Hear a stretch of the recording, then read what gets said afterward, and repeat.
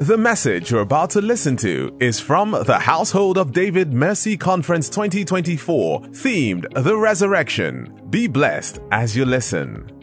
Are you excited tonight? Is your spirit fired up already?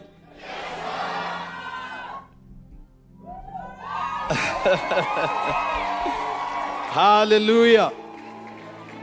I want to sincerely honor the Lord for God's servant and his wife for demonstrating the practicality of faith in setting up this conference and not retarding even after the devil tried to discourage him, but demonstrating indeed the power of the resurrection. Can we please celebrate God's servant, Pastor Shola Oshomakinde, and his dear wife, Pastor Mrs. Abigail Oshomakinde. Thank you so much.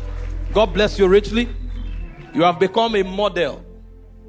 Your life and character before now was a model for a generation and for the body of Christ. But over and above that, with this act of faith, you are a prototype and a model of victory over death and triumph over adversity. God has given you a place indeed in the body and in this generation.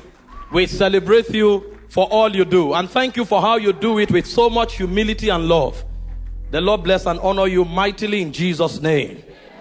How many of you were supernaturally and extremely blessed by the ministration of God's servant, Pastor Dele Oshomakinde?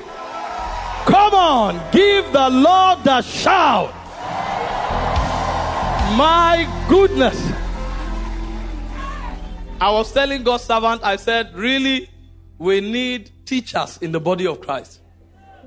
The ease with which he brings out the substance of the word. Anybody can become what he says just by listening. What a blessing. I have never listened to his message and forget it. The first time I heard him, he taught on Abrahamization. I said, what is this? And every day, every subject just showcases the excellency and the dexterity of the spirit of excellence. Can we celebrate Pastor Dele Oshomakinde? So blessed to have you. Glory to God. Hallelujah. My spirit was charged again when God's servant, Pastor Victoria Orense, was ministering. Can we please celebrate the woman of God? They are agents of transport in the body of Christ. When you are weak in the spirit, look for them. They will carry you to the high heavens and you will encounter dimensions of glory. Thank you so much for being a blessing. God bless you richly. Glory to Jesus. I want to honor Pastor Isaac Oyedepo. Thank you so much, sir, for your ruggedness, for your brokenness, and for your sincerity in the pursuit of the things of the Spirit. It's truly an honor to have a personal relationship with you. And I also want to celebrate our mother who came to take the offering. Can we please celebrate her mightily? Glory to Jesus. Our time is short. So lift your hands toward heaven one more time and tell the Lord, speak to me again. If you are filled, then the oil can stop flowing. But in case there's a hungry heart here tonight, ask the Lord for a word. Ask the Lord for a word. Thank you, Father. We give you praise. We give you glory. We magnify your name. Thank you for bringing us into the realms of fellowship. Thank you for bringing us into the realms of life. Thank you for bringing us into the God class by the power of the finished works of Christ. Today we have come to celebrate our Master and our Lord, even as we draw from your Spirit. And so, Lord, we ask tonight that you will bring even greater illumination, that everyone listening tonight will go not just transformed, but transfigured. And let your name alone be glorified. In Jesus' precious name we have prayed. Take your seat, put your hands together, and celebrate Jesus. Thank you so much, choir. God bless you richly. In Jesus' precious name. Play floating sound for me. Just give me some sound at the background. I'm trusting God to just share for about 40 minutes, and then the next 20 minutes we see the demonstration. Paul said, when I came unto you, I did not come with excellency of speech, declaring unto you the counsel of God. He said, I choose to know nothing among you save Christ and him crucified. He said, my preaching and my teaching were not with enticing words of human wisdom, but the demonstration of the Spirit and power, that your faith may not be built in the wisdom of men, but in the power of God. And so tonight, we want to trust God to have a tangible experience of the things of the Spirit. Not emotional experience, but a tangible experience. The subject we are considering is one that necessitates that we encounter truth, and encounter truth in its simplicity, so that the least one among us will become that which he or she hears. And so tonight, I'll try as much as possible just to talk the word and talk it in its very simple sense, so that you demonstrate it not just in church, but even in the market. Because the major part of your life will not be lived when you are together in the assembly. It will be lived when you are out there living your daily life. And that is where you need to demonstrate the excellency of the things of the Spirit. Hallelujah. God's servant has taken us already to the zenith of the revelation of the resurrection. But I just want to run through so that we understand a little bit more in context. There are three dimensions to the revelation or the teaching of the resurrection of Jesus. The first dimension is informative. It's about the historical event of what happened at Calvary and what happened the day Christ ascended. And the beauty and the power of the historical dimension of the subject is that it legitimizes our claims even outside the four walls of the church.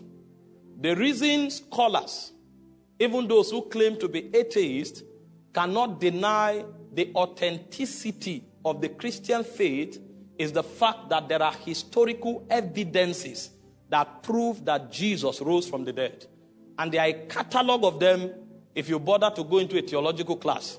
A catalog. So many evidences that prove that Jesus actually died on the cross, that prove that he was buried, and there were proofs that on the third day he rose from the dead.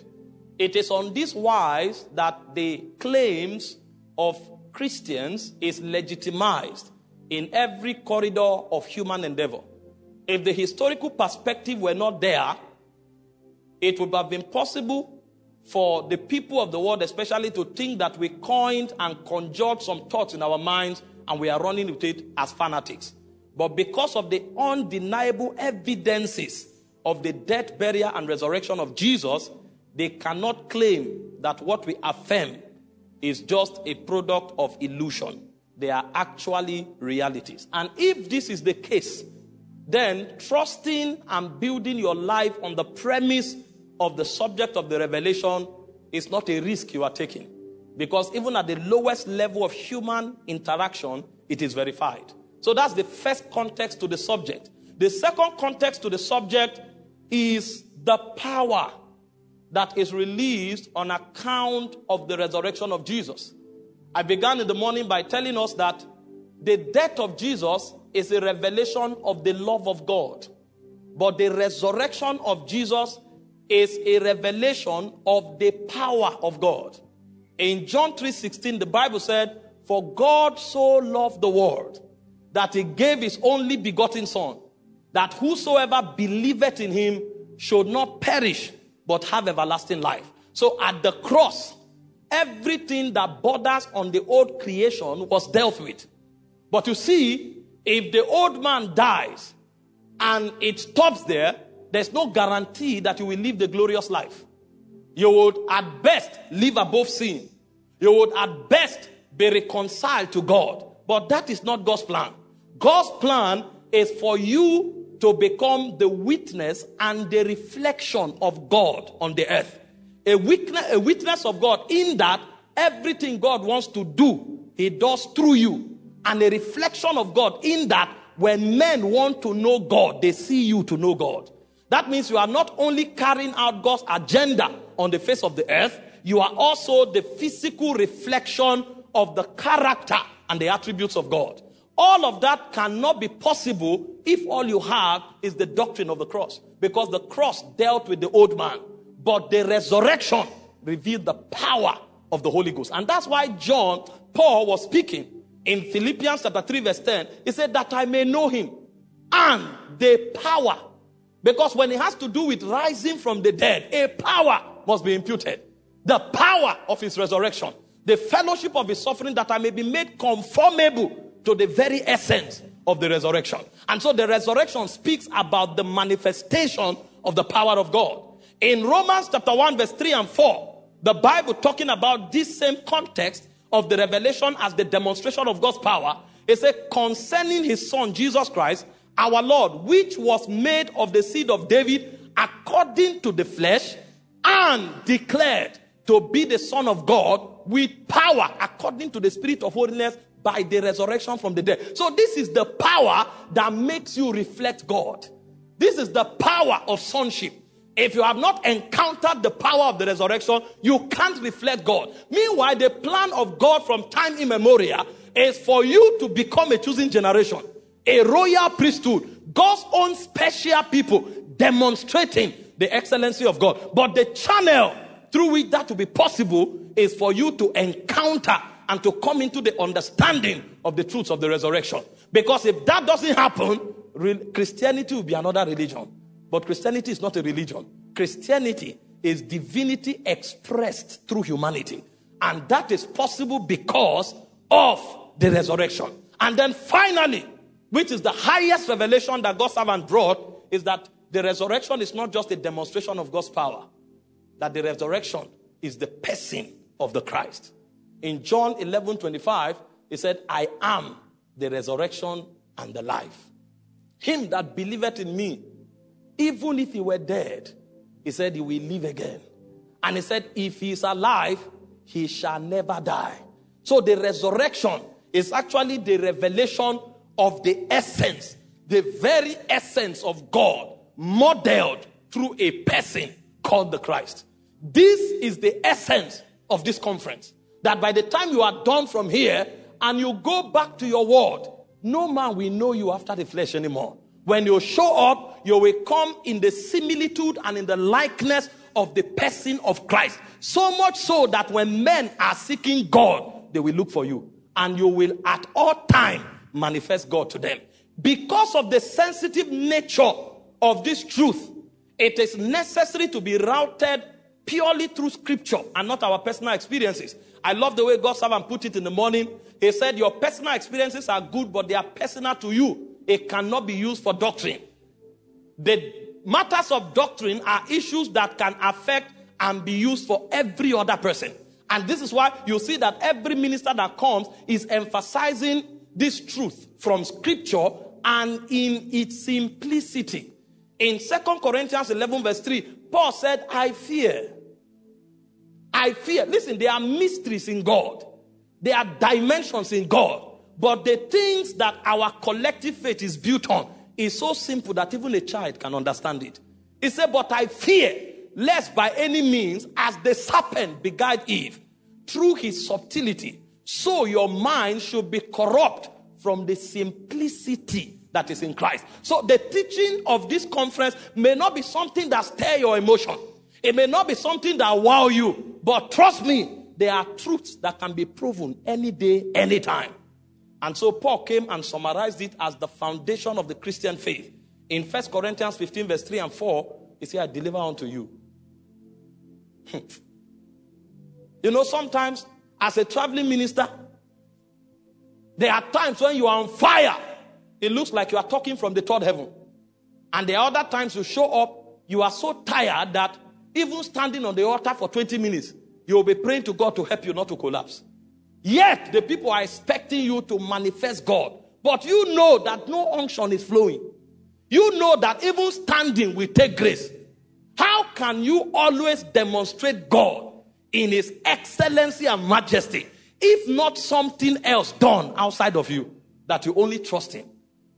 Paul said, I deliver unto you the very foundation of the Christian faith. He said, first that which I received, how that Christ died for our sins according, not his personal experience, not my personal experience, according to the scripture. And he went further in verse 4, that he was buried and that he rose again on the third day according to the scripture. So all of these truths are truths that hold their efficacy from the provision of scripture. What it means is that if you want to manifest the glory and the power of the resurrection, check what the scripture says and apply it to your life. It's copy and paste and you will have the same result. If you take it outside of scripture, you may encounter something that is not God. And there will be no consistency in your result. But unfortunately, this is a generation that is illiterate of the provisions of scripture. And this is a generation that loves stories that are emotional and that cannot be verified. And so instead of unveiling the ways of the Spirit, we veil it from people.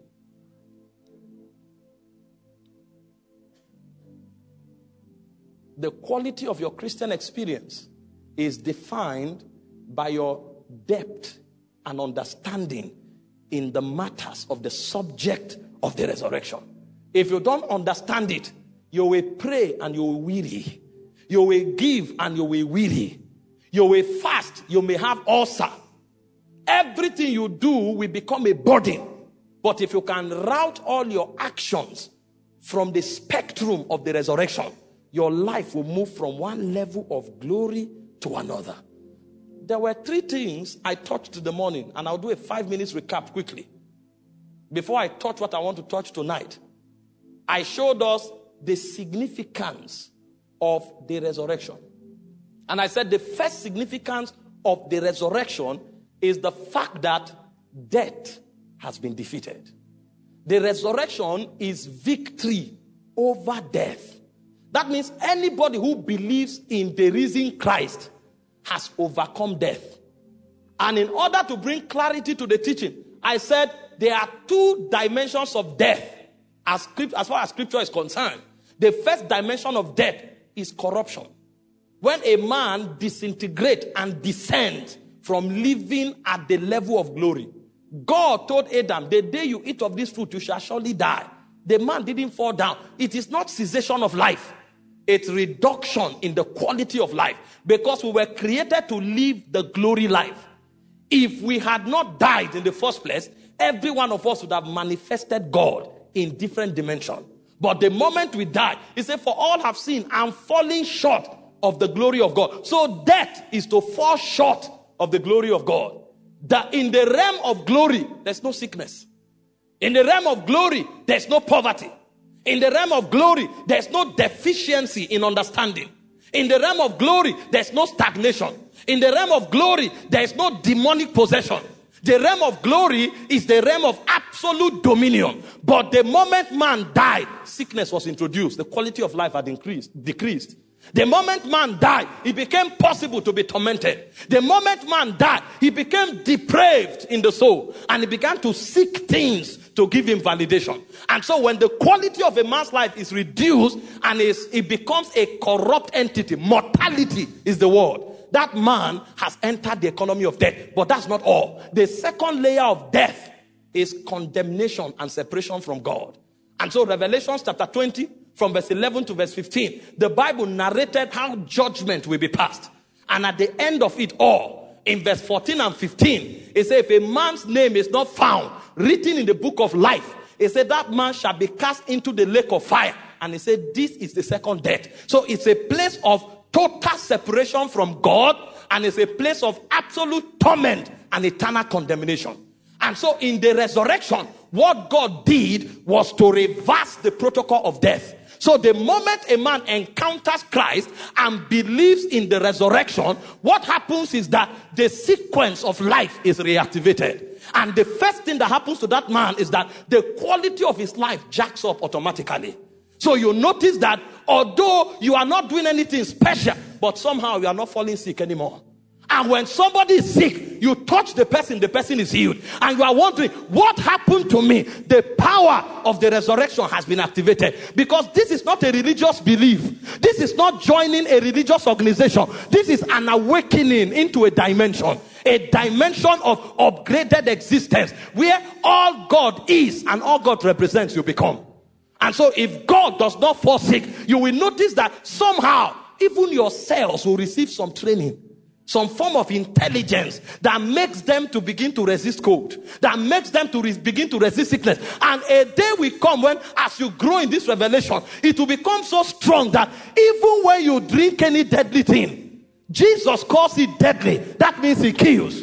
But you will discover that the deadly thing will have no power over you, because the power of resurrection is victory over death. So your cells itself will be educated, because there will be a light that will be shining from your spirit that will nullify every operation of darkness. That is why the Bible said, in him was life. John 1:4. And the life was the light of men. The light shines in the darkness. All the descended realm of existence is a product of the government of darkness. But now that you have come into resurrection, you don't need to fight against darkness. Darkness has an intelligence to flee you. So where other people come and they fail, when you show up, failure itself knows how to go away for success to align. Because even the lines will begin to fall onto you in pleasant places. You will see that, like Pastor Dele said, the realm is reconfigured.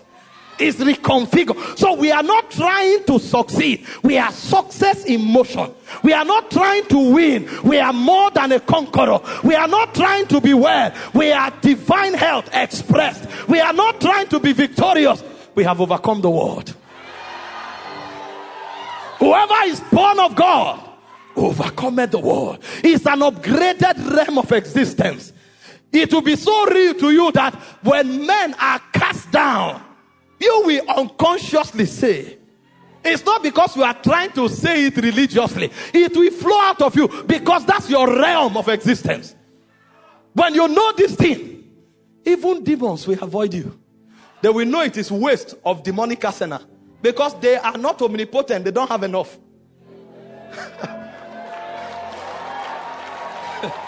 I'm telling you, this thing is like an antidote. Even if you are cursed, on its own, the curse will not work.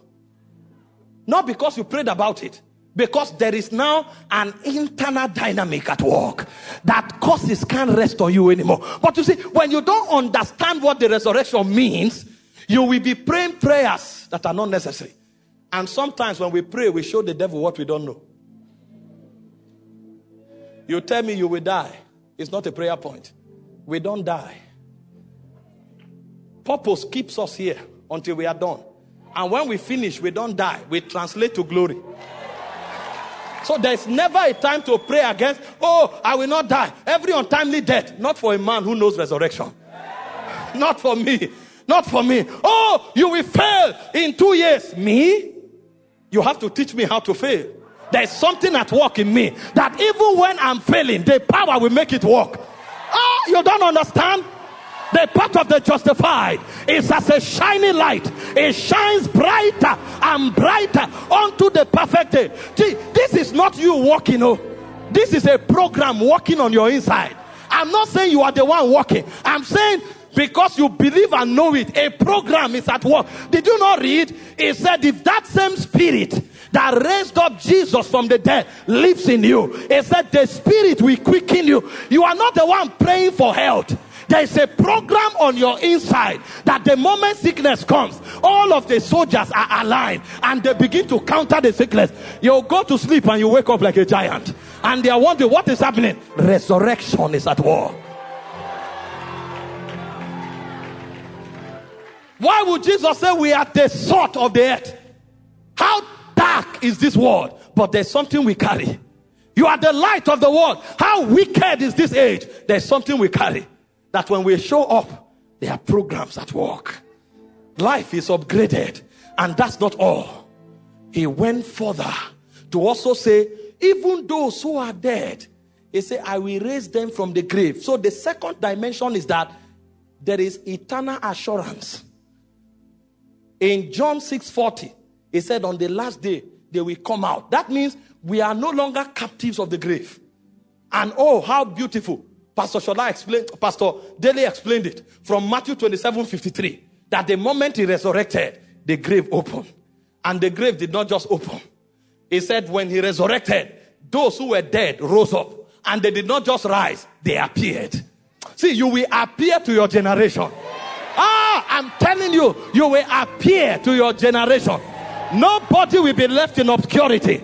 Nobody will be left in darkness. I'm telling you, there is something on your inside that will make you appear to your generation. That's why we say that this is not the era of few people shining. It's the rise of the army. Everybody will shine forth the dimension of glory that is apportioned to him. Even widows, women rejected in society, who should be pitied, they say they receive their dead back to life. There's an economy that is upon us that insists that nobody will be a victim and no grave can hold you captive. And that's not all. I said the third definition of the fact that we have won over death is that even condemnation has already passed us. In John chapter 5 verse 24, he said, he that believeth in me, he shall not come to judgment. He said, for he has passed. He didn't say he will pass. One thing I notice about the New Testament is that everything about your allocation is in past tense. So you are not trying to get it. It has been done. Your job is to know it and keep it. He has passed from death to life. And when John was carried to heaven to see the truth of judgment, he saw it, that everybody whose name is in the book of life was not cast into the lake of fire. So indeed, what Jesus said was true. And so in the resurrection, there is victory over death. And that victory is defined in your life as an upgraded experience. It's defined in your life as eternal assurance. And it is defined in your life as eternal justification that you cannot come to condemnation. Please, as you go out on a daily basis, let this be your consciousness. When men are cast down, say, I am lifted. When men are failing, say, I'm not one of them. See, this is not you trying to be religious. This is you knowing who you are. And that's where the power is released. Number 2, talking about the effect of the resurrection. I said the resurrection gives us absolute authority over the devil. The devil is no longer a prayer point. We don't pray out demons, we cast them out. The battle has been fought. The victory has been handed. In Colossians 2:14, he said, having spoiled principalities and power. Jesus actually defeated the devil before he rose from the dead. That needed to be the first thing to be done. Having spoiled principalities and powers, he said he made a public show of them, triumphing over them by the cross. And so when he took that power, I told us he didn't need the power. He's the creator of the ends of the earth.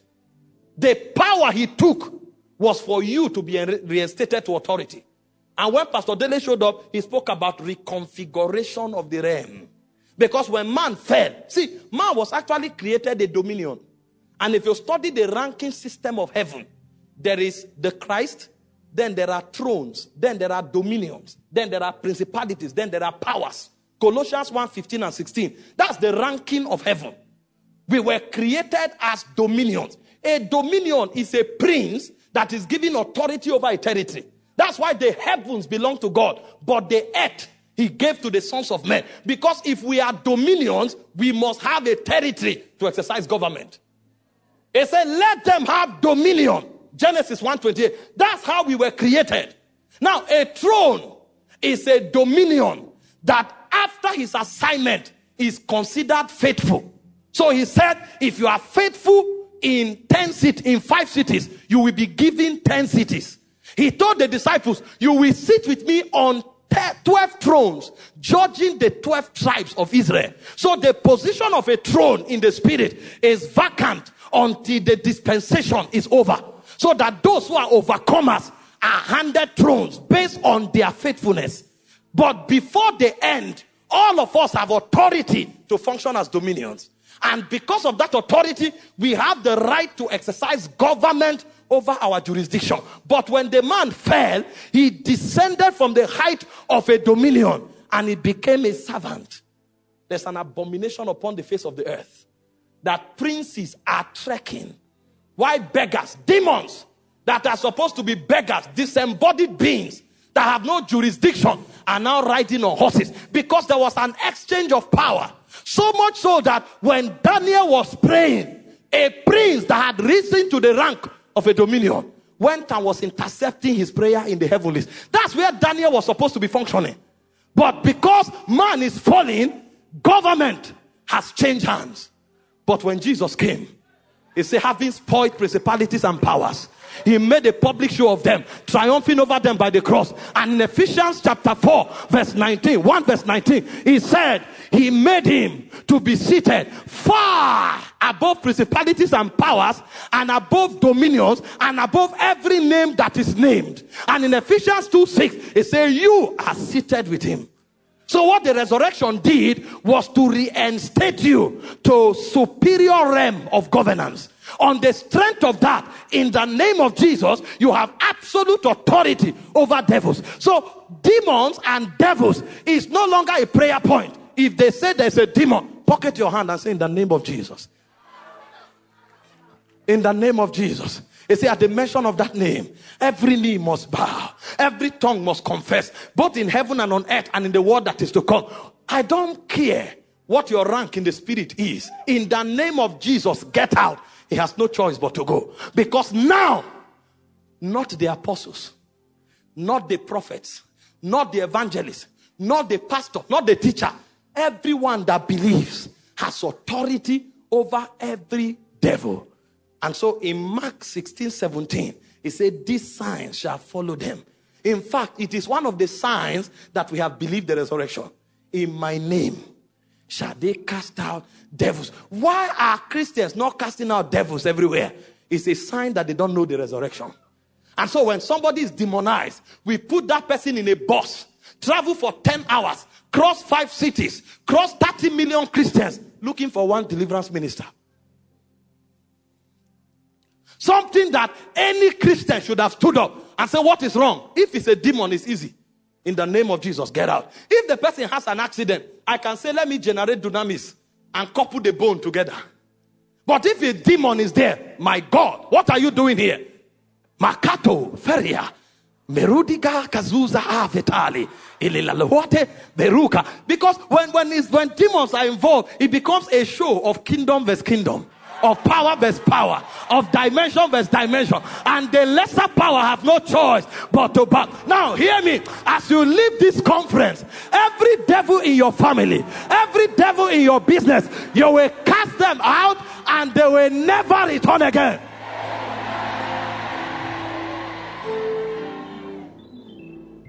Dominion. Listen, we are beings of dominion. We are beings of power. Not because of our fasting, not because of our prayers, because when he resurrected, all power in heaven and on earth has been given to me. You go in that power. So I went with power. I was commissioned with power. I was sent with power. Power to exercise absolute government over devils. I don't have to be an apostle to do it. I don't have to be a prophet to do it. I only have to be a believer because of the resurrection. And number 3, I said the resurrection is the validation for our faith. The Bible said in 1 Corinthians 15:17, it said, if Christ has not risen, it said your preaching is empty, and it said your faith is in vain. So what gives validation? What gives efficacy to our faith is the fact that our faith is not exercised out of illusion. Our faith is based on the man that defeated death. And if he did it before, he can do it again. If Christ is not risen, this message I'm preaching is empty. The substance of my message is not the intelligence. It's the fact that it is affirming that Christ rose. And this is why the apostles of old, they say we preach Christ and him crucified. He said, when I came unto you, I did not come with excellency of speech, declaring unto you the testimonies of God. I choose to know nothing among you save Christ and him crucified. My preaching and my teaching, they were not with enticing words of human wisdom. They were the demonstrations of the Spirit and power. I know this. Christ is risen. So my faith is not in vain. If I stand before the mountain, my faith is not in vain. There is a validation for my faith. If I say I will not fail, I'm not psyching myself. If I say I am victorious, I'm not psyching myself. The resurrection created a premise.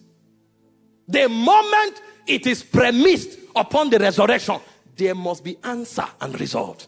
And I said, because of that, there are 3 levels of the expression of faith. I said, number 1 is the fact that your faith produced justification for you. So you can stand before God without blemish. Romans 4:25. Jesus was ransomed or given up for our sins, but he was raised from the dead for our justification. And so when I represent God, there's a justification. When I call the name of Jesus, there's a justification. When I make a demand, there's a justification. Because my faith is based on the fact that he rose, I believed in him, and everything he represents is credited to me. This is what made you a Christian in the first place. There's justification. Imagine if I say, let's stop now and pray for the sick. What would be the basis? I'm not feeling any anointing. Imagine if I say, let's stop now and pray for the sick. We are not seeing any vision. What is the assurance that the sick will be healed? It's because there is a justification. If I say in the name of Jesus, I am affirming the power of him that rose from the dead. But you see, if you don't know this, you will be waiting for the day that your emotion is high. And many times your emotions will fail you because emotions fluctuate. If your emotion is high, enjoy it. But this thing is beyond emotion. There is a rugged foundation that nothing can defy. Christ rose from the dead. Put it at the back of your mind and live the victorious life. And you will stop sizing yourself based on what your circumstance tell you. Number 2, I said the resurrection expressed through faith is the power for witness. So when I stand on the behalf of Jesus, it's because he rose from the dead. And as he rose from the dead, he incorporated me into the economy. So I can stand and say, God sent me. I can stand and say, God said. And the reason it will come to pass is because the power to witness was made available through the resurrection.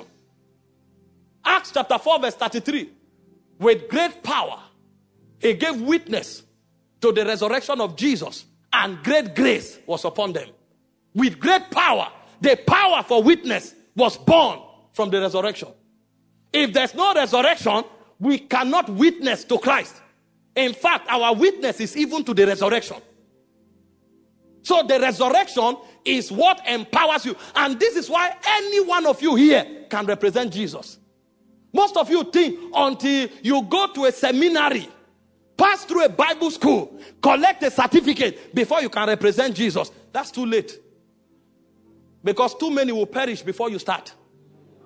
The Bible said in 2 Corinthians 5:19, to wit God was in Christ, reconciling the world to himself, not imputing their trespasses against them. He gave them the word of reconciliation. Is training important? Yes. Is process important? Yes. All of that is to make you thoroughly furnished unto good works. But the original power to represent Jesus is born out of the resurrection that you have received when you put your faith in Christ. And so don't wait until you have the title of an evangelist before you take over that market. Don't wait until you have the title of a prophet before you bring Jesus to that bank. Do you believe in the resurrection? Yes. When I step into the bank, this becomes the kingdom of God. And when you talk, God will honor your words. You will see results that will marvel you. Because the power is not in your title. The power is in your assurance of the resurrection. Philip went to Samaria. Not evangelist Philip. Not prophet Philip. He preached Christ there. The whole city was filled with joy. Acts 8:5. When they saw the lame walking, demons checking out, How did he enter that level of power? He preached Christ. He understood the resurrection. So an ordinary man can become a giant because the power for witness is in the resurrection. But I tell you, many Christians are waiting for an emotional experience or a human validation before they represent Jesus. And you will be shocked that these two will happen. You will not see power. They can call you out in a stadium. The most revered person of the time can call you a big name. Nothing will happen with you. But from the backsides of the desert, you can understand that Christ died for you and rose from the dead, and step out and the dead will come back to life. Because the power of witness is in the resurrection. If your life will become a wonder to your generation, you must understand, believe, and walk based on the resurrection. And finally, I said in the morning, the hope of glory, that at the end we will be glorified, is also predicated upon the resurrection. 1 Corinthians 15 from verse 43 to 53, it is replete there. Corruption swallowed up by incorruptibility. Mortality swallowed up by immortality. The earthy swallowed up by the heavenly. So in the resurrection, there is an exchange of glory. And so the reason you will walk in eternal glory is because the resurrection made it happen. Him that he foreknew, the same he called. He predestinated. Him that he predestinated, he called. Him that he called, he justified. Justification came because of the resurrection. Romans 4:25. And him that he justified, the same he glorified. So the reason you walk in glory and from glory to glory is because you have believed in the resurrection. Pastor Dele said in the morning that our Christian walk now is not from shame to glory. That is for Moses and Elijah. Our walk now is from glory to glory because we are justified. It's from glory to glory because that's the economy that the resurrection affords us. These were the three major things we emphasized. And I said tonight, I'm going to add one. Walking in the newness of life. Because when you were resurrected in Christ, you were brought into the economy of eternal life. Oh! If we understood 30% of eternal life, we will become a wonder to our world. Just 30%. If we knew 30% of eternal life, my God, we will literally become a specimen that the world will study.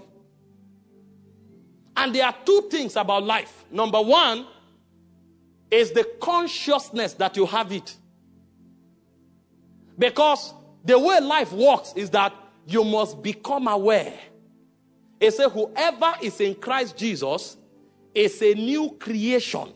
It said all things are passed away. 2 Corinthians 5:17. He said, behold, all things have become new. The word behold is the word idol. Become aware.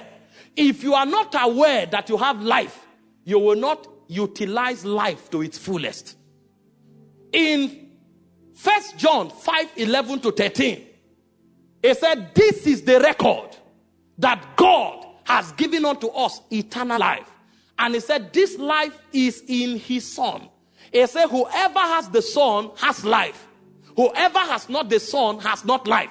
And in verse 13, he said, these things I have written unto you that believe on the name of the Son of God, that you will become aware that you have eternal life. Many Christians are conscious of the animal life, but they are not conscious of the God life. And so we are crazy about what we eat.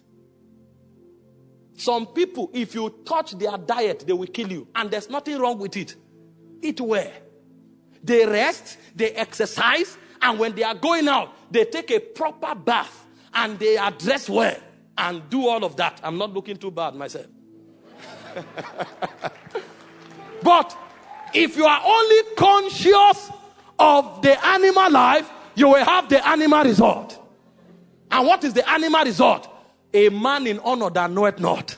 It's like the beast of the field that perishes. The result of the animal is that he perishes, even though he's supposed to be a creature of honor. That is why we are not demonstrating the dimensions of God. You see people that should be a wonder to their world. All they have is good clothes, good skin, good health. They don't have what is eternal because they are not conscious of eternal life. The Bible said in 1 Corinthians chapter 2 from verse 12 to verse 14, it said, we have not received the spirit that is of this world. So we know the things that are freely given to us by God. It said, which things we speak, not with words that human wisdom teaches. It said, but with words that the Holy Ghost teaches, comparing spiritual things with spiritual. It said, but the natural man receiveth not the things of the Spirit of God, neither can he know them, because they are spiritually discerned. The problem with Christians is that they can't receive what life has to offer because they are not conscious of it. And to be carnally minded is death, but to be spiritually minded is life and peace. Everybody seated here tonight can raise the dead. Everybody seated here tonight should live in perpetual victory. Everybody seated here tonight should not be sick. Everybody seated here tonight should be a wonder to this generation. How come only few are experiencing it? Because only few have a consciousness that is beyond the natural. Only few know that there is another life on the inside. And the proof that you know is that you will feed it. Because you will be sensitive to the promptings. Why do you eat in the morning? You know about physical hunger. Why do you bathe before you go out? You are conscious about how you appear. If you are not doing anything about the life that is in you, it means you don't know there's a life there. That's why you have to be encouraged to come to church. That's why you have to be persuaded to read the Bible. That's why you have to be persuaded to pray. Because you are not aware that there is a life inside that needs to be fed. And if the devil watches you and he sees that all your activity is centered around the bodily life, he knows you are not aware of what you have. And so he will start his experiments from you. Because those who are aware, every time he sees them, they are attending to that life. Sometimes they shut the door. They are there for 3 days. They are eating food. Sometimes they carry the word. They are studying. They are eating. And then after a while, he sees them celebrating because they are overfed. They are excited. Something is breaking out from within. He will never try such because he knows they have something more than the natural. But a Christian who doesn't know he has that life will be defeated 1,000 times because he doesn't know that there's another economy on his inside. So the first thing is to become conscious. Listen, you are not an animal. You are a new creation. Your life is not only in your blood. There's another life in your spirit. That life is what craves for the word of God. That life is what craves for the presence of God. And if you want to live by that economy as well, you must begin to feed that life. If you don't eat and feed the bodily life for 3 days, most of you can't even walk. If you move it to 7 days, some will die. And those who are very healthy, after 21 days without water, they will die. So even the animal life takes 21 days to die. And then somebody has the spirit life, although superior, but for 5 years, that life has not been fed. Even when he comes to church, he's on phone. When worship is going on, he wants to put selfie online. That's his focus. He's not worshiping. When the word of God is going on, he goes out, he himself, come back, he hears nothing. And he will not go home and pick his Bible. If there is Bible in his house, check, that's the only dusty thing. Because it has never opened. This thing is a walk in the spirit. It's not just about a conference. It's about who you are. And becoming aware that that's who you are. I carry the life of God. And so I must live like God. That is Christianity. Practicing the life of the spirit. Because there is a life in you that must be nurtured. And oh, how excellent it is when that life begins to be exercised. That's when you will notice that discernment will wake up. You will now know that you have eyes beyond this one. So you went to do a business. They planned to cheat you. You came in. There's a signal. And you go back. You say, what is going on? I want to read the whole document. You will now discover there is a document that indicts you that you would have signed. How did you know? There's a life that has woken up. And the way that life woke up is through discernment. That's how the resurrection begins to work. That you become mindful of the life that you carry. You know that it is there and you feed it. Somebody tries to destroy you. They have set up. There's a gang up. The road is already blocked. They know that for the past 2 years, you passed there 8 o'clock every day. Today, you wanted to enter your car. Life says, sit down. And you go and sit down for 30 minutes. You scatter the plan that they planned for 2 years because of one moment of discernment. That's when you become invincible. Because the one resurrected is like the wind that bloweth. Ah, yeah. It blows. You don't know where it comes from. You don't know where it is going. It says, so are they that are born by the Spirit. But for that to happen, you must wake up to life. Wake up to life. Sometimes that life becomes so strong. They succeed in their plan. They gave you the poison you drank. You were supposed to die 3 days later or 3 hours later. After 1 week, you come out, you say, well done. When they see you, they will now faint. When you rush them to the hospital, why? They will say, what we gave you, you are not supposed to survive for 3 hours. Then you now tell them, what you gave me affects the animal life. I have a superior life. The superior countered the inferior. The superior countered the inferior. So even when you fail in discernment, there is a reinvigoration. If that same spirit that raised up Jesus from the dead dwells in you. People are sick, people are dying. They estimate and say, because of what we are seeing in Africa, the lifespan is 42 years. You will celebrate your 50th birthday. That's when you will start from. Because we don't die. We translate to glory. But what is the power behind it? There's a life on your inside. The Bible said it is so. And so you now, you are aware and you are feeding it. You are feeding it. You are feeding it. Even the power to go through affliction will come from that life. When Pastor Shola stood and said, it is where, it's not a political statement. He's not a politician. It is where because anxiety can't enter. The life is too strong. It blocks anxiety. If you don't have life, some things will happen to you before the testimony comes, you will faint. But the one who has life, he weathers the storm. And come rain, come shine, he's still standing. When you ask him how, even him will not know. But God is able to do exceeding abundantly above all you ask or think, according to the power. The power at work on your inside is the power of eternal life. The second thing about life is to walk in the newness of life. To walk in that new realm. There's a way to walk in this new realm. So after you are aware that you have that life, you now begin to walk in that realm of life. In Romans 6 verse 4 and 5, the Bible said, therefore, if we are buried with him by baptism into death, that like as Christ was raised from the dead by the glory of the Father, even so we should walk in the newness. So there's a realm where we function from. So it's not just about being conscious that there's something on our inside. There's also a realm where we walk. But you see, for you to walk in that realm, you must have an awareness that everything Christ possesses now is yours. So it's one thing to be conscious that you have life. It's another thing to be conscious that you can't even live this animal life by the provisions of this animal life. You will live this animal life by the provisions of Christ made available to you. And so one, you must know that you have the mind of Christ. So when you are functioning, you will function not based on analytical mind, but based on spiritual mind. Because there are two kinds of mind now. I studied in Harvard. I studied in Oxford. I went to Lagos Business School. But when I want to carry out a transaction, in addition to the principles of economics, I will check the superior mind of Christ. So I will not take decision purely based on what is written in the book. I will take decision based on the present revelation position of the Spirit. Because now I know that I have another mind.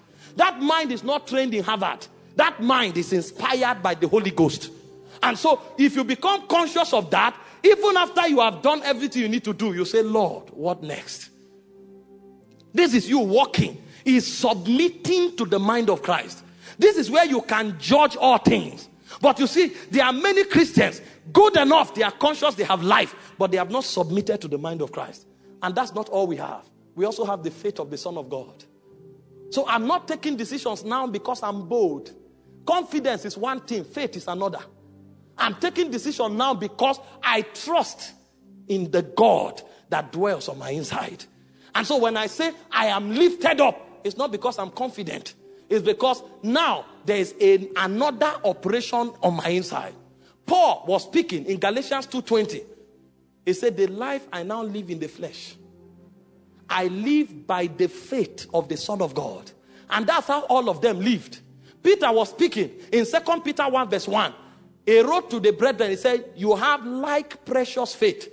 And that faith is the faith of the Son of God. So whatever Jesus had that made him confront the grave, I have it. And so when I'm going to the grave, I will not substitute to fact. I will substitute to faith. There is something of Christ that is in me. I don't know how it will happen, but I know I will not be disappointed.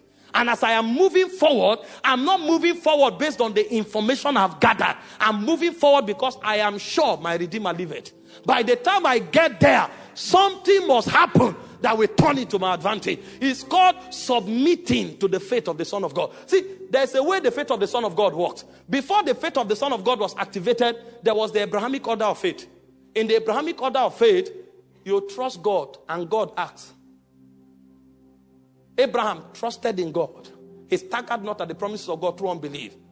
He was strong in faith, giving thanks to God. He put his confidence in God, and God took the action. When it comes to the faith of the Son of God, he said, don't talk to God about the situation. Talk to the situation about God. When you come to the mountain, it's not time to start saying, Lord, show yourself. No, I'm here, God has shown up. I am here, God has shown up. You mountain, in the name of Jesus. The faith of the Son of God is that you are aware that you are representing Jesus in the matter. And so when I come to a place, somebody dies, I'm not going to say, Lord, where are you? I'll say, death, why are you here? Because I am speaking with the consciousness that it is God talking. In Luke 10:16, he said, when they hear you, they hear me. But you see, that kind of assurance cannot come except as you know it's no longer you that live. It's Christ that lives through you. And so when you wake up in the morning, you say, Lord, have your way. When you are going out, you say, Lord, order my step. When you come before any situation, you say, Lord, speak through me. You say, Lord, do what only you can do. And immediately there is a configuration that takes place. God begins to flow through you. And so you begin to do the acts of God. And a point will come, they can't distinguish between you and God anymore. And like Paul, you will say, it is no longer I, but the grace of God. So you can't tell whether you are the one or the grace. So you have to explain it, that this thing is God that walked through you. Is a dimension of life. That's what it means to walk. To walk. We are confident in things, not in God. And that's why even when we draw budgets, we draw it based on our ability. Because we provide for all that we need. But there is a people that know that God worketh in them, both to will and to do of his good pleasure. Those are those who have the faith of the Son of God. And that's not all. You have the anointing of Jesus. I'm showing you. Every aspect of your life, there is something of Christ you are expected to live by. You have the anointing. In Acts 10:38, it says how God anointed Jesus of Nazareth with the Holy Ghost and what? Power.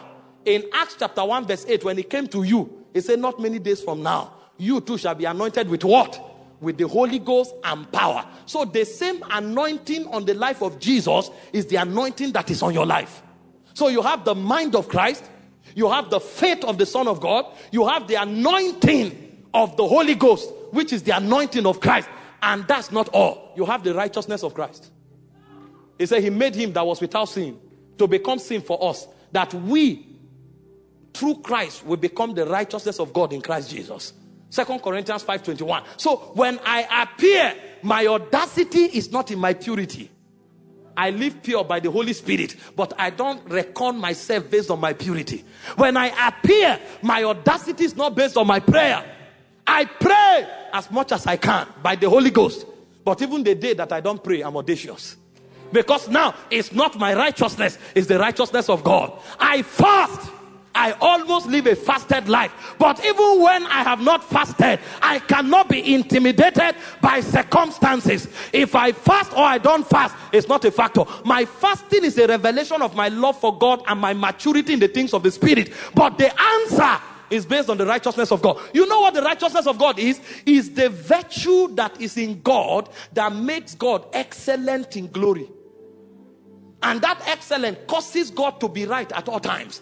It is that rightness that imparts the power to make things work. So if God shows up now, if you are short and God say you are tall, it's not wrong. Check yourself. You will discover that you were wrong about your definition. You will just realize you have been tall for 35 years. You didn't know. Because when he says it, if time needs to be reconstructed, you will go back to the foundation of time and be reconfigured tall. So when he said God cannot lie, it's not just because God says the truth. It's because anything God says, that is what it is.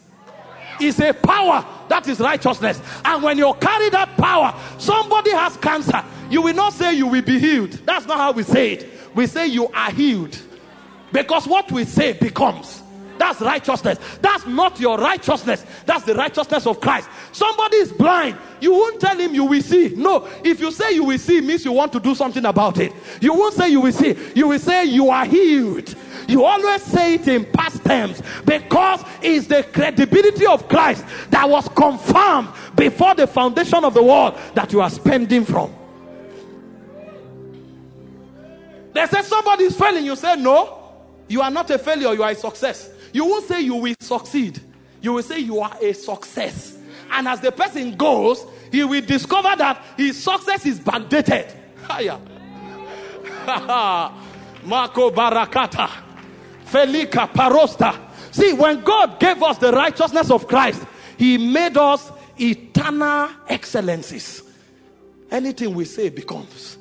Anything we do becomes. That's why he said lay hands on the sick. You don't even need to talk. When you touch them, there's something flowing from you that corrects their error. Sickness is an error. Death is an error. Fear is an error.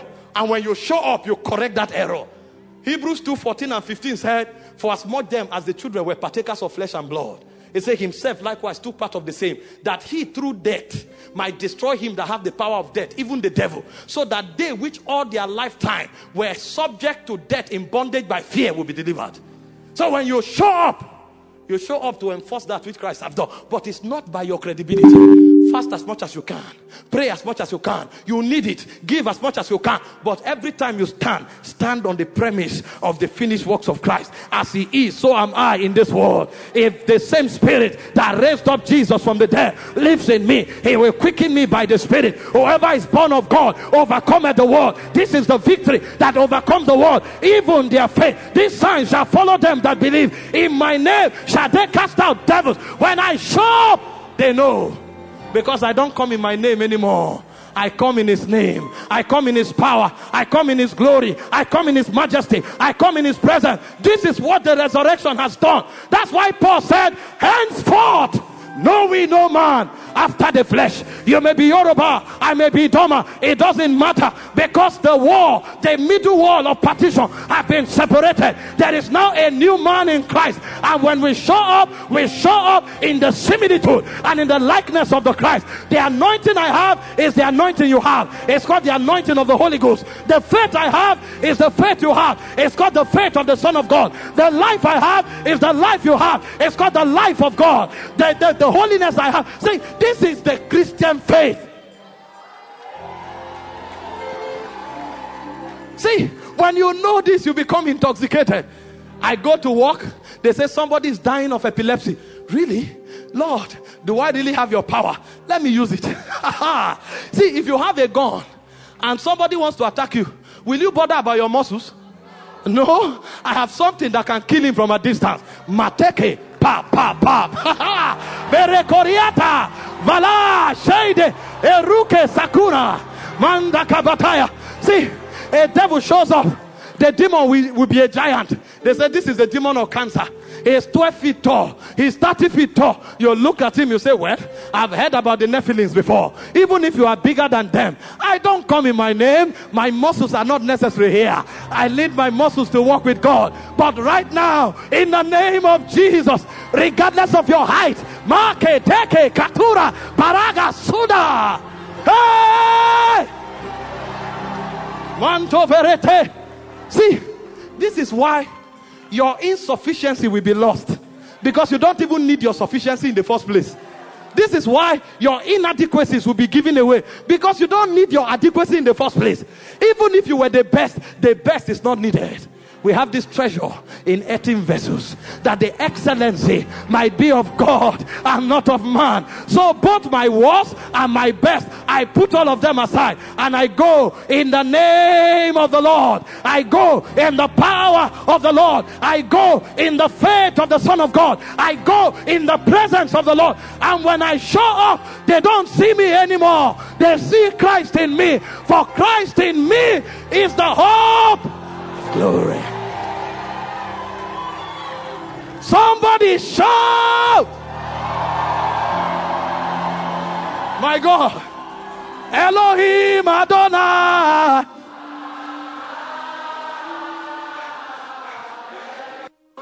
Elohim Adonai.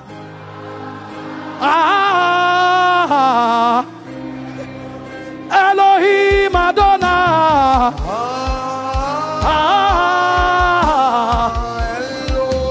Elohim Adonai.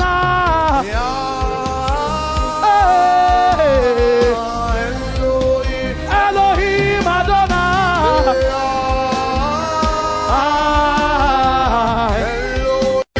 Elohim Adonai.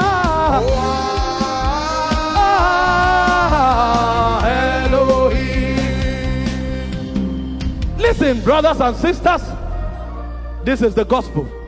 You can wake up and cast out devils. You can deal with sickness even in your own body, because you are not using your power. If Cosmos Maduka gives you his ATM card and say, please go out, buy what you want, will you bother about the make of the car? My God. My God. Oh God, you gave me your ATM. Give me a Lamborghini. Give me a Rolls Royce. Give me a G-Wagon. I will start with 5. Because I know the weight of that ATM card. Depletion is not part of it. Because it's a billionaire. But what you were giving is not the ATM of a man. It's the inexhaustible power of the Most High. It's the name of Jesus that is above every other name. So when you step up, stop looking at yourself. Keep your gaze on Jesus. They looked up to him, and their faces were radiant, and they were not ashamed. They looked up to him. The reason you failed is because you look at yourself. In the resurrection conference, you will quit seeing yourself. You will quit looking at yourself. Are you ready tonight? There are 3 things that will happen here. The first thing that will happen is that death will be destroyed in your life. Every area of death, called sickness, called poverty, called failure, it will go down today. I didn't have time. I wanted to teach on the mind of Christ, but I didn't have time. I wish you knew. Do you know how Christ thinks? When the Bible said in 1 Corinthians 2:16 that we have the mind of Christ, that means he brought us to absolute dominion. You know how Christ thinks? There was a boat available. He said, I want to go and pray. He didn't think, when I finish, will there be boat? It doesn't matter. When there is boat, I travel by boat. If there's no boat, I still travel. And when he was done praying, the Bible said, at the 3rd watch, he came walking on water. Who thinks about that? Only the mind of Christ can conceive it. And he was walking on water and overtook the boat that went many hours before. That's the mind of Christ. You want to feed people. They say they are only, without counting women and children, there are 5,000 men. You'll say, what do you have? What do you mean? Is there a bakery here? But that's the mind of Christ. They say we have 5 loaves and 2 fish. Bring it here. You know how the mind of man thinks? Even a year's wages can't supply it. He say, I'm not talking about wages. There's a realm of wages and there's a realm of supernatural supply. Bring what you have here. And they thank the Father. Take, give them. If you were the one who collected it, who will you start from? But that's the mind of Christ. As they were giving, it was multiplying. As they were giving, it was multiplying. As they were giving, that's the mind of Christ. Somebody is sick. They say, Master, come quickly before he dies. Or God relaxed and was teaching. When he now died, he said, let's go there. Is it not better to go when he's alive? But that's the mind of Christ. Because I am the resurrection and the life. That's the mind of Christ. The guy died. He was now going. They say, but they say he's already dead now. You didn't do anything when he was alive. Is it now? He said, no, he's asleep. Because in the mind of Christ, there's no death. Everybody dying is asleep. And when he shouts, they will wake up. And he went to the grave. He said, roll away the stone. They said, now he's smelling. The mind of Christ don't think about decay. He said, as thou knowest not how the bones are formed in the womb of her that is with child, so also knoweth not thou the ways of the Spirit. I don't think decay. I created every cell. Roll away the stone. And when they rolled the stone, with a loud voice, Lazarus, if I was him, I will enter the grave and try. If it doesn't work, so that I can come out. He stood before everybody. Lazarus, come forth. And the Bible said, he that was dead. Oh, you don't know the mind of Christ? Hear me. Some of you here, you will enter the telecommunication and produce things that have never been. That's the mind of Christ. This is not just about church in the church walls. You will begin to counter everything that the world is producing. Some of you will produce cars that have not been imagined. Some of you will produce cryptocurrencies that will beat Bitcoin. Some of you will enter telecommunication. You will produce things that will beat AI. It's called the mind of Christ. Because even if the brain can't articulate it, you will download it. That's what we are talking about. That is the resurrection. Can we pray in the Holy Ghost for 1 minute? Can we pray in the Holy Ghost? Matakaparo davaka. Zerete pekarusta. Paragata sedega. Elohim Adonai.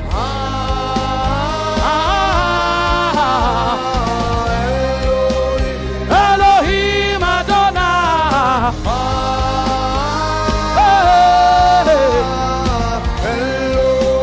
Elohim Adonai.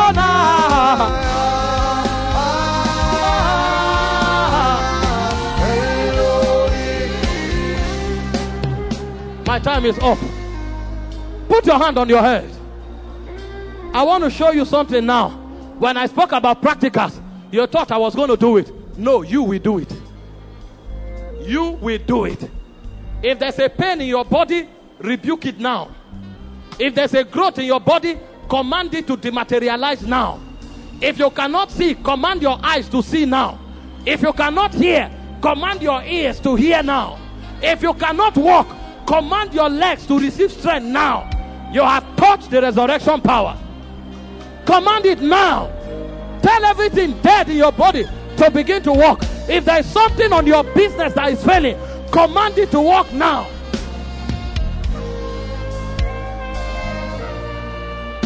Manta parakatos.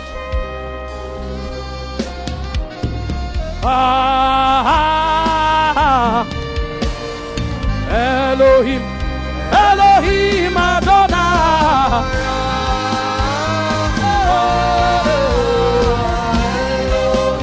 Elohim Adonai.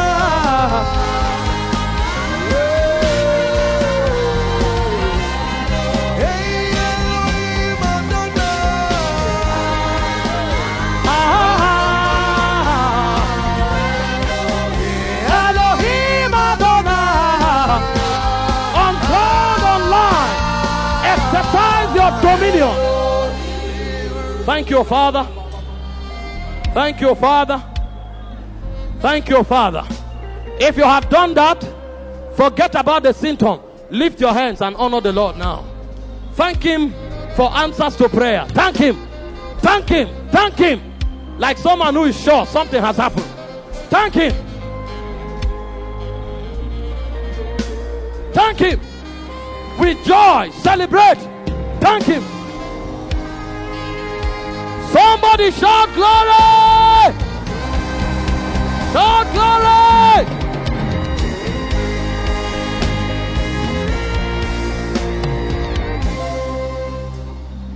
Now check your body. If you have noticed a change, you have noticed any change, let me see your right hand. This is without a pastor praying for you. You have noticed a change. Check your bodies, check thoroughly, check thoroughly. Those of you waving your hand, run to the front here. Run to the front here quickly, wherever you are. You have noticed the change in your body. Run here fast. You can walk these things, brothers and sisters. It's the heritage of the saints. When we minister to you by the anointing, It's an added advantage. But right where you are standing, you carry something.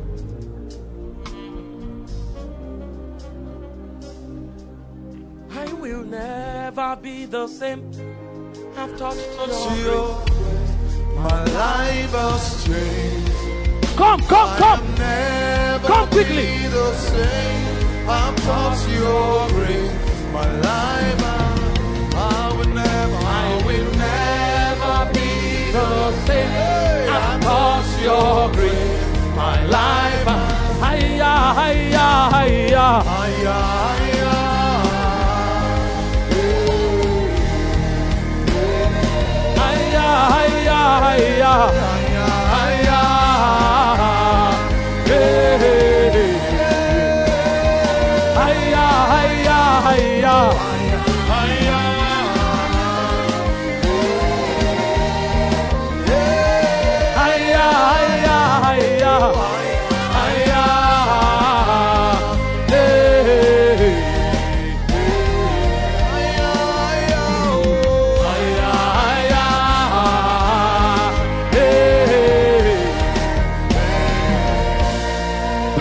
This, what I'm teaching you here is not for church service. When you enter your workplace, stand up in the morning, prophesy over that work with understanding. See how your business will change. It will shock you, sir.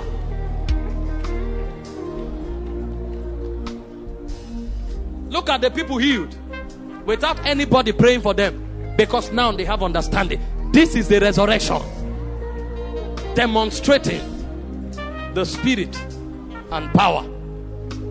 There are many more things happening here. Some of you will discover as you are going home. Now I'm shutting down. Please listen, we can't take your testimonies, but write them down, submit them, so that we can glorify God in you. You have become a witness. You are a proof now that the word of God is true. So write it. At some point in the meeting, we'll take the testimonies.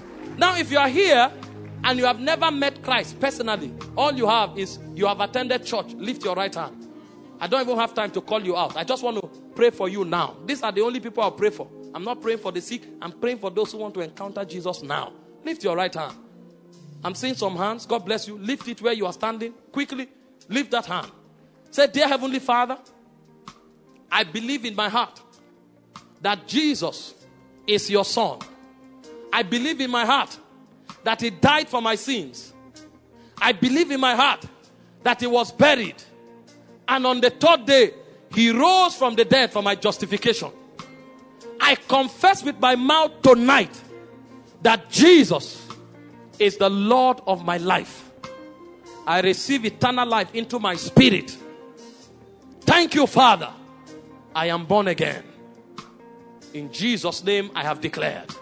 Father, I pray for these ones. I ask that you establish them.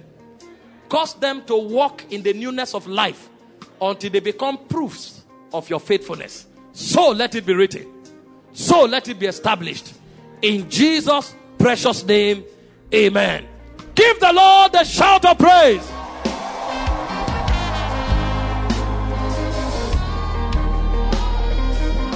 Hallelujah. There are 4 things that you will practice as you live here. Number 1, Pastor Dele has taught it already, is to master adversity. Most of the challenges you go through are a school of the spirit. Don't despair. When challenges come, tell yourself, when men are cast down, I will say there's a lifting up. If Christ rose from the dead, nothing can keep me down. Master adversity. Number 2, nurture your hunger for spiritual things. If you don't desire it, you will not see it. Nurture it. Nurture it. Number 3, keep yourself stirred up. The resurrection spirit is called the quickening spirit.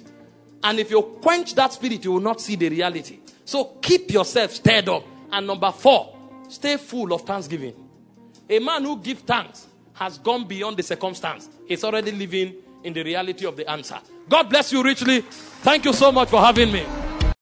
Thank you for listening to this message. Find out more about Household of David. Visit our website at www.householdofdavid.org. You can also follow us on social media on Instagram, Facebook, Twitter, YouTube, and Mixlr. Or join us for one of our services on Sundays by 8 a.m. and 10 a.m. and Wednesdays by 7 p.m. God bless you.